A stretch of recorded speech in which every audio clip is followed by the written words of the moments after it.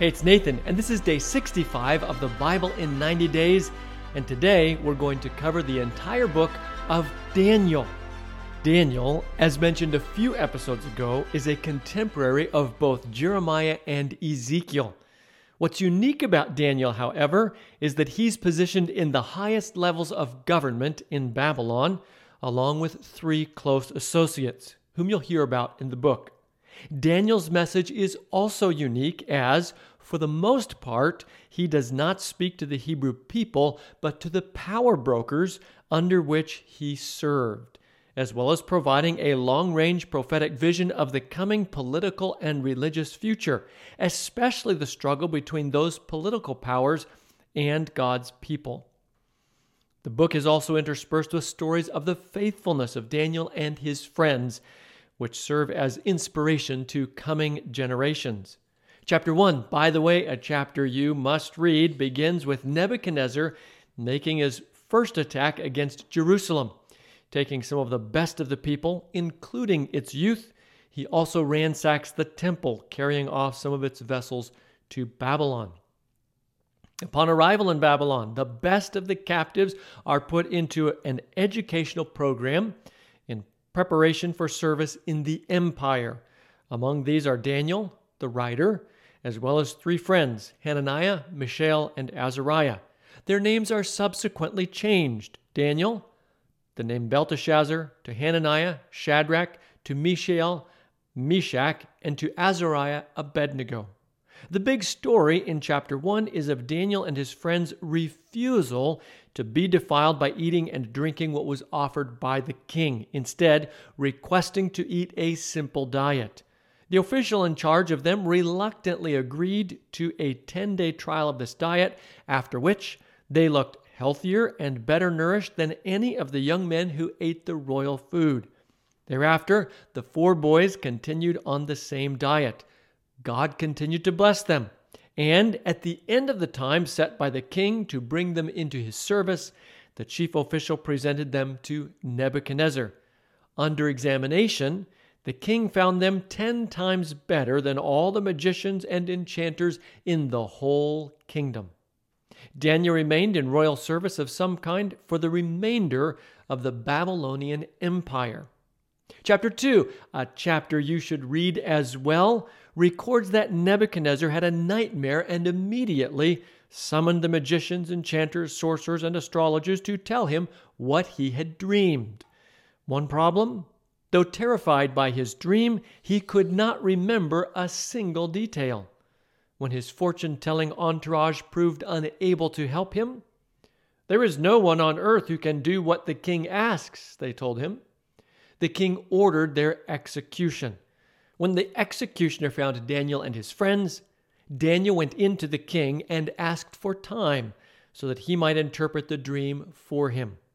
Daniel and his friends pray, and answer is given to Daniel in a dream. It's of a multi-metal image with a golden head that is later destroyed.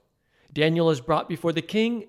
Daniel declares in part, "There is a God in heaven who reveals mysteries. He has shown King Nebuchadnezzar what will happen in days to come." Daniel then interprets the dream, beginning with the head of gold. "Your Majesty, you are the King of Kings. The God of heaven has given you dominion and power and might and glory." I'll leave you to read the rest, but include this piece from near the very end of the chapter. "In the time of those kings, the God of heaven will set up a kingdom that will never be destroyed, nor will it be left to another people. It will crush all those kingdoms and bring them to an end, but it will itself endure forever." After Daniel finished, the king fell prostrate before Daniel and paid him honor. Daniel is then made ruler over the entire province of Babylon and placed him in charge of all its wise men.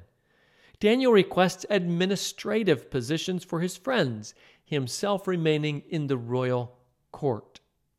Chapter 3, another chapter well worth reading, tells us that King Nebuchadnezzar had constructed a massive golden image on the plain of Dura and summoned the satraps, prefects, governors, advisors, treasurers, judges, magistrates, and all the other provincial officials to come to the dedication of the image he had set up.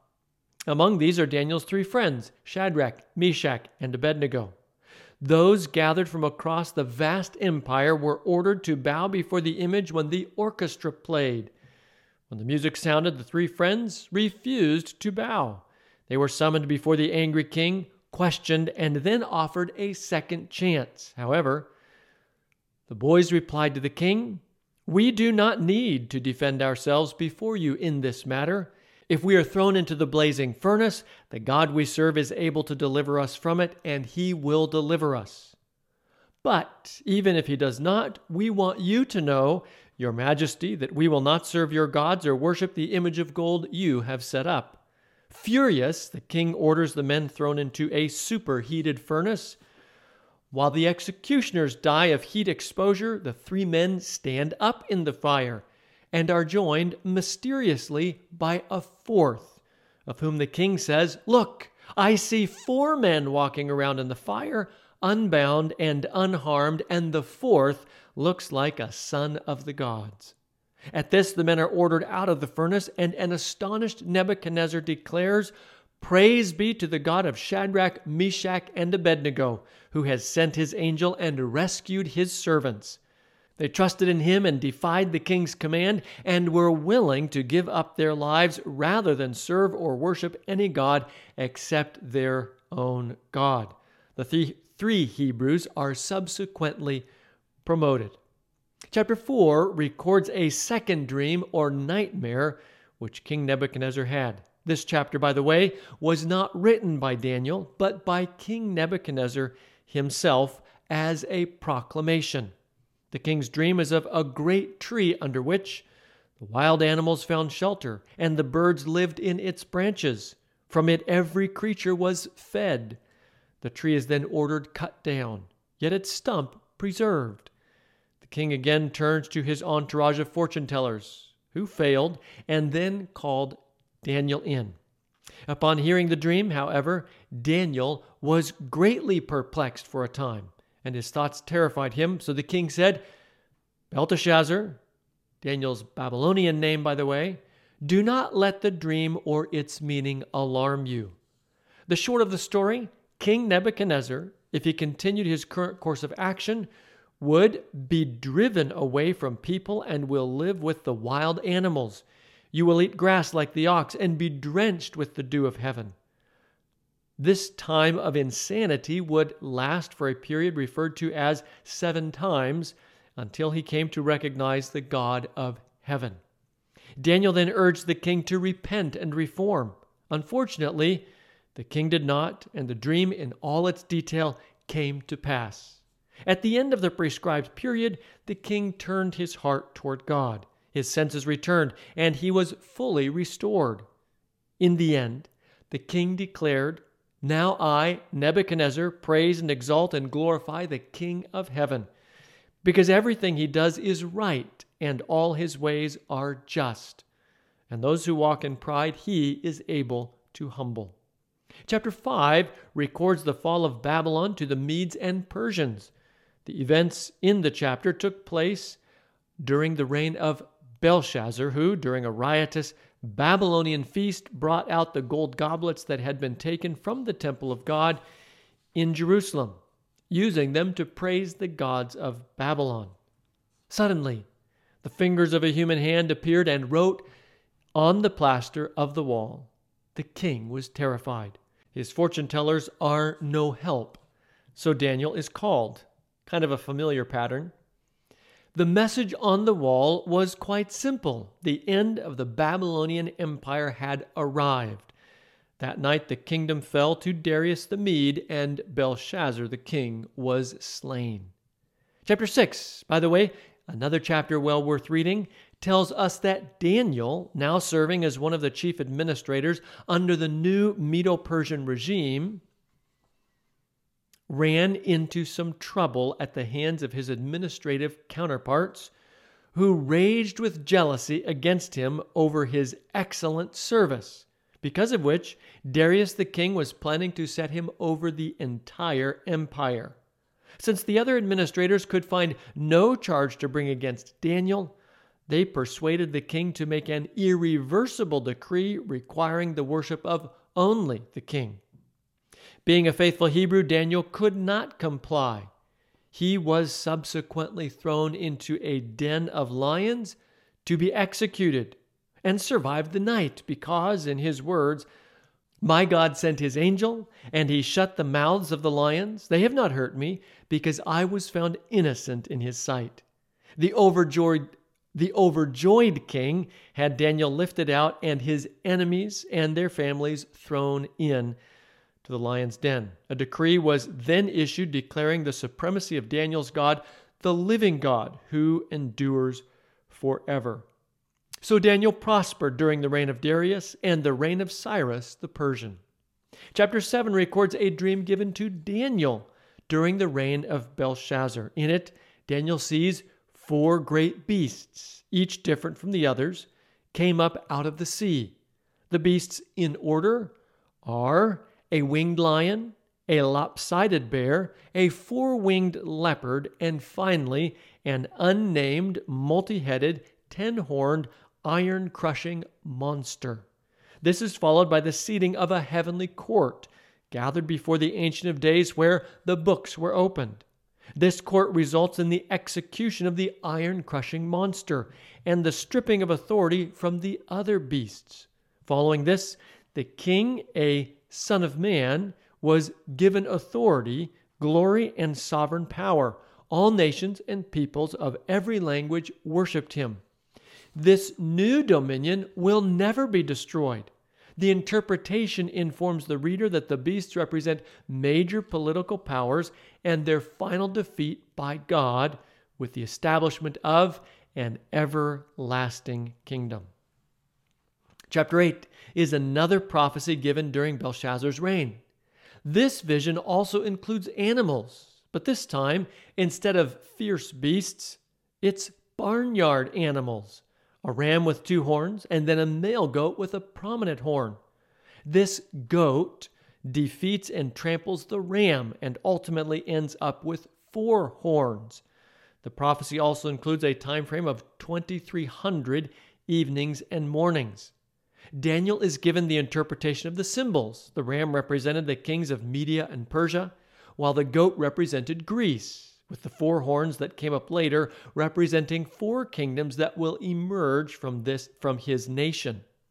The 2,300 evening and morning part of the prophecy, however, was not explained. The chapter ends with Daniel writing, "I was appalled by the vision. It was beyond understanding." Chapter 9, by the way, another chapter well worth reading, begins with Daniel praying after studying the words of Jeremiah the prophet regarding the 70 years of exile. Here is the beginning of his prayer. "Lord, the great and awesome God, who keeps his covenant of love with those who love him and keep his commandments, we have sinned and done wrong. We have been wicked and have rebelled. We have turned away from your commands and laws. We have not listened to your servants the prophets, who spoke in your name to our kings, our princes, and our ancestors, and to all the people of the land." Before Daniel's prayer is finished, something amazing happens. While I was still in prayer, Gabriel, the man I had seen in the earlier vision, came to me in swift flight about the time of the evening sacrifice.